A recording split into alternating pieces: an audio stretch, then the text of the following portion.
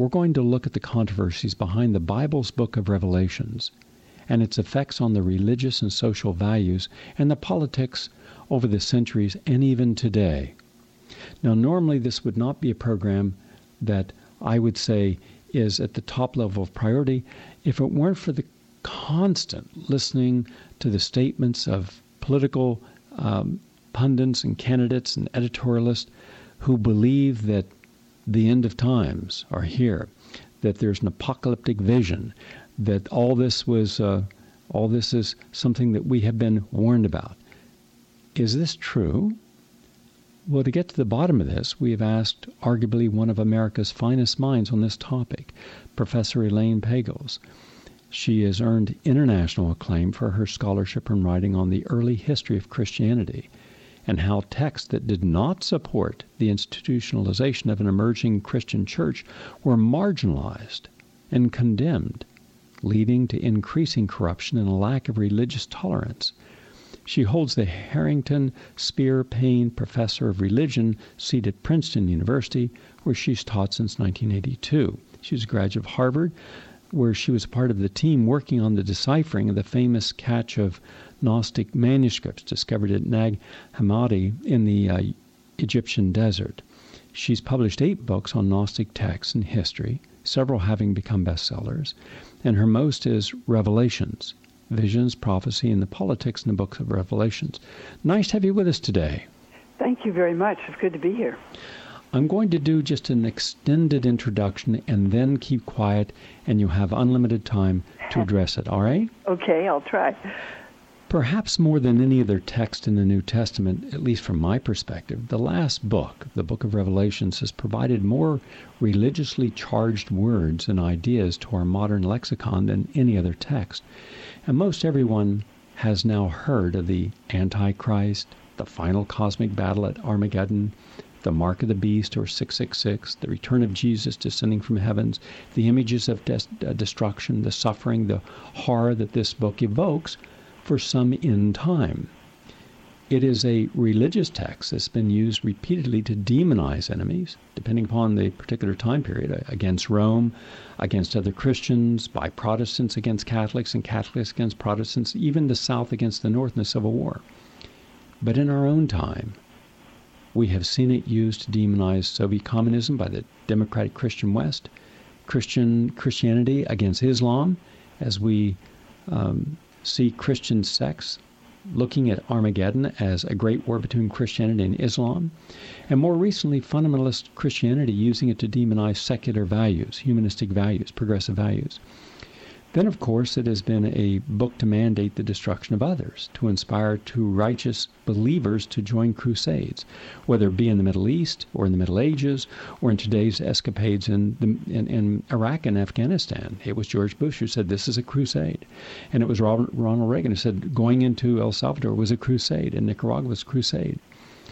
And still this list is small. However, for several centuries after Revelations was written, there was a great deal of debate and controversy over its authenticity, and in particular whether it was divinely inspired or just the ravings of a emotionally distraught person. Even from the start, the book's authors were questionable. So I'm hoping during our conversation you'll put this controversial book into a larger historical perspective and deconstruct for us many of the unfounded myths that many still hold about Revelations and its author. So I'd like you to begin by telling us, please, who this John of Patmos was and why it is certainly not the John who was the author of the Gospel according to John and Jesus' disciple, and John who most Christians still believe was Revelation's author, which is not true.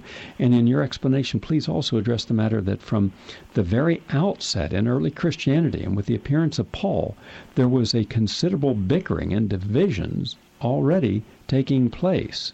The form is yours.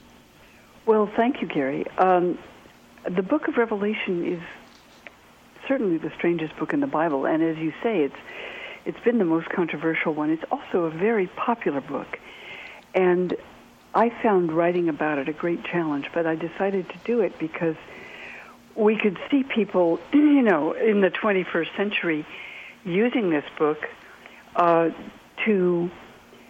a prophecy of what's happening today, which is quite amazing because it was written 2,000 years ago. So I decided to try to ask who wrote the book, why did he write it that way, and why do people still read it this way? And so I'll try to be really brief about that so we can continue a conversation. First of all, the author is a Jewish prophet who's also a follower of Jesus. He believed that Jesus had prophesied the end of time coming soon, and that Jesus had prophesied the destruction of Jerusalem, which was an unthinkable, horrific event of war in the first century, about 30 years after the death of Jesus. And that happened when there was a Jewish revolution against Rome from the years 66 to 70. And when it happened, Jesus' followers thought that even though he predicted it 30 years before, this had now come true, and that the end of time was coming. And John of Patmos wrote about the coming of the end time in amazing and powerful visions that come straight out of the prophets Daniel, Ezekiel, Jeremiah, and Isaiah, because John wanted to reassure people that justice would be done in the end, and the empires of the world, even if they dominated in a terrible way, would finally be overcome by God's power. That's one part of it. But the thing is, he wrote in the form of visions, which sound like nightmares or dreams. You know, as you said, there are monsters, there's seven-headed beasts, there's the Whore of Babylon, there's the Battle of Armageddon. Essentially, it's a story about a battle between the forces of good and evil. I mean, it's almost the same plot you see in something like Star Wars or Lord of the Rings. I'm not being facetious, because those stories take their form from this apocalyptic vision of a clash between good and evil, and then a final battle in which hopefully the good wins. But one thing that happens with the book of Revelation, you mentioned a lot of its very negative effects. When people read it into their own situation, which people have done for 2,000 years, what it suggests is that every conflict is a conflict between good people and evil people. And I think that can be very questionable, particularly when you're dealing with conflicts today. Because if you think that, you know, everyone that we oppose, supposing we identify with America and America's wars, but if everyone that we oppose is evil, the only thing you can do is annihilate them. And that has led to a very bitter kind of conflict. The other books of Revelation, which we never knew about because they were suppressed, have a universal vision of human beings and caring for all human beings in a very different way. Good. I appreciate that overview. Thank you. If we were Christians reading Revelations back in the year 100, around the time the book was written, what would it be telling us about ourselves as Christians then and the Roman political world we lived in then?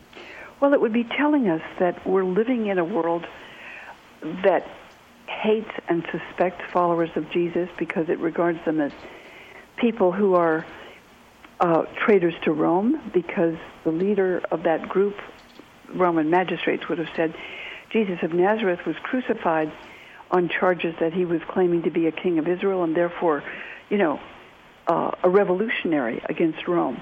They thought he was somebody plotting and inciting Jews to revolt against the empire. That's what he was accused of, you know, being a king or trying to be a king and trying to, you know, get rid of Roman dominion.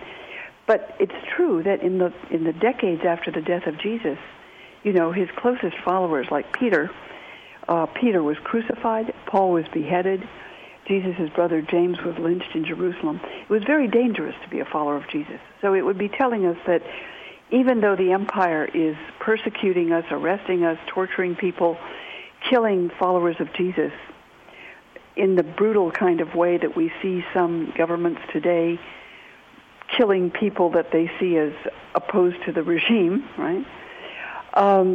That finally God would come and destroy the people doing that and create a new world. All right.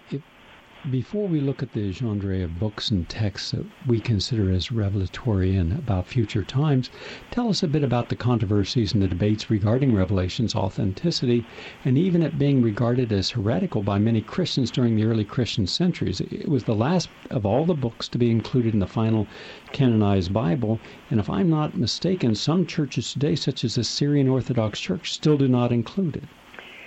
A lot of the Orthodox churches, Greek Orthodox and so forth, Ethiopian Orthodox Church and Coptic, do not read it in worship, and they just don't refer to it.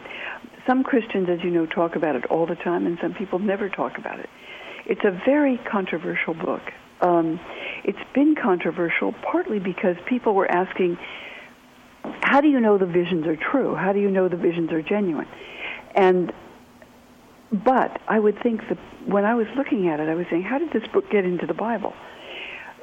I think because Christians were being persecuted, they saw in John's book even what people like Martin Luther King Jr. saw in the book, which was a hope that in a time of terrible oppression by a government that was brutal, that there would be hope of divine justice.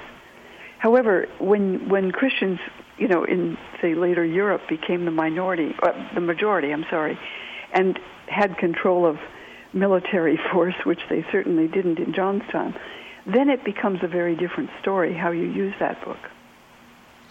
Well, look at that today. Look at how we have axis of evil and eradication, and if they don't go along with our nation building, we have a moral duty. God is on our side to destroy these people without any thought for the suffering of innocents. I don't see there's a whole lot of difference between back then and today. I really don't. Well, That's Gary, why I'm doing this interview. It's when George Bush said that, I thought to myself, so what is he saying? He's saying he's the head of the axis of good? Well, actually, he was saying that, right? He was saying there's good and evil in the world, and we're on the good side, they're on the bad side, they have to be destroyed. Now, I think there's not much controversy that Saddam Hussein was a vicious and brutal ruler, but that was taken as an excuse to invade a country and kill hundreds of thousands of people. I'm not sure of the number, but an extraordinary number of people, and also many of our soldiers as well. So, that is a way this book has been used traditionally.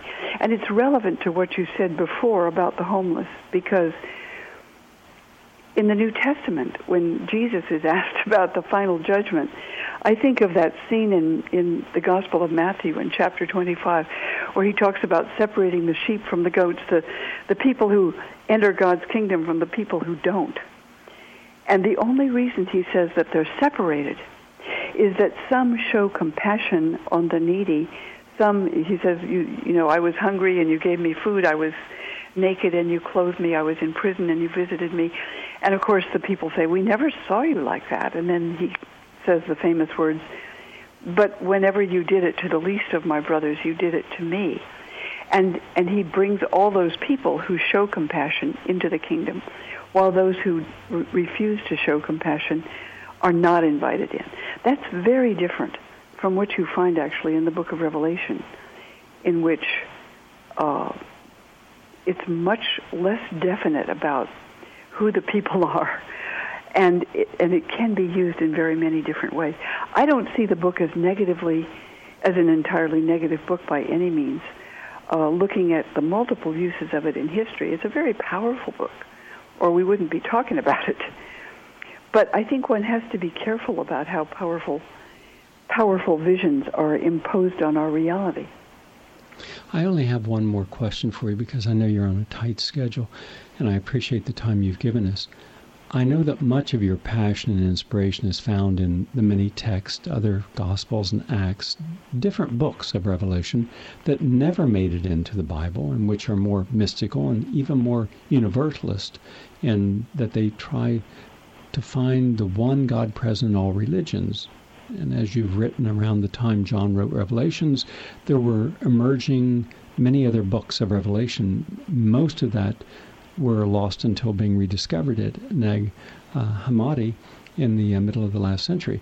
Now, these are books few of us have ever heard of. Yes. And the secret revelations of John, the revelations of James, and the revelations from later Jewish prophets, and even among the Greek and Egyptian pagans.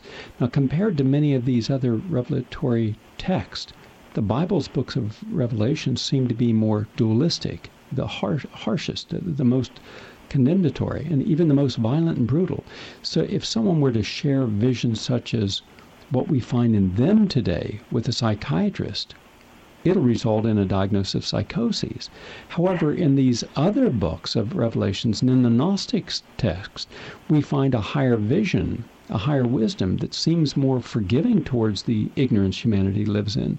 So would you share in your final thought with us, please, a couple of your favorites among them, and then let's say that a book such as the secret revelations of John were to have been included in the Bible instead, or one of the other revelationary texts, how do you feel it would have changed the shape and belief of institutionalized Christianity as we know it today? That's a really good question, because the revelations that were suppressed are not about the end of the world. They're not about the judgment day, most of them. They're about a vision of all human beings related to God in more or less ways, and a vision that finally all can be brought back into union with one another in God. That's a vision that has not been part of Christian tradition for 1,600 years. It was declared heresy. But it's one that we might need, because it does maybe reflect the world we live in which we have to be aware of, of our affinity with human beings all over the world in different cultures and different religions. It's a very different understanding of what it means to be human, and I think it's one that we need to affirm at this point in our history. Well, I thank you very much for your work over the years, including Revelations, Visions, Prophecy, and the Politics in the Book of Revelations. My only final thought on this, and it's subjective, and it's just my own personal opinion, but when I take a look at the entire history of the writings of each of the books in the Old and New Testament, and I realize that there was a political, a human determination, there was infighting, there was power to see which of these texts would finally represent the canonized version. And then I look at all those that were left out, at least those that I'm aware of were left out. And I look at these and what they would have allowed. Then I have to ask, why is it that those who profess to know so much about Christianity and about religion, and those who speak from the pulpits, what would they be saying if these kinder, gentler, more spiritual, more progressive and humanistic verse were also included? It would present them with a little bit of a conundrum, because I don't believe that we would have had the same proclivity towards genocide, towards dehumanizing people that we want to eliminate or take power over. I believe there would have been a completely different outcome in the human experience had those other texts been in there. Well, that may be, Gary. It's a good point. But, you don't even need these other texts to look at the Gospels where Jesus says, when they say, what is the great commandment? He says, love God and love your neighbor as yourself. I mean, the message is right there. It's about relationship with other human beings, particularly. That is the absolute priority in the teaching of Jesus. And there are many Christians who understand that and who teach that. But as you say, there are many others who want to say, well, we're the only people who belong to God and everybody else doesn't. And that's a very different kind of Christian teaching. I agree with that. Thank you very much, Professor Elaine Pagels, for being on today. Thank you. Good to talk with you.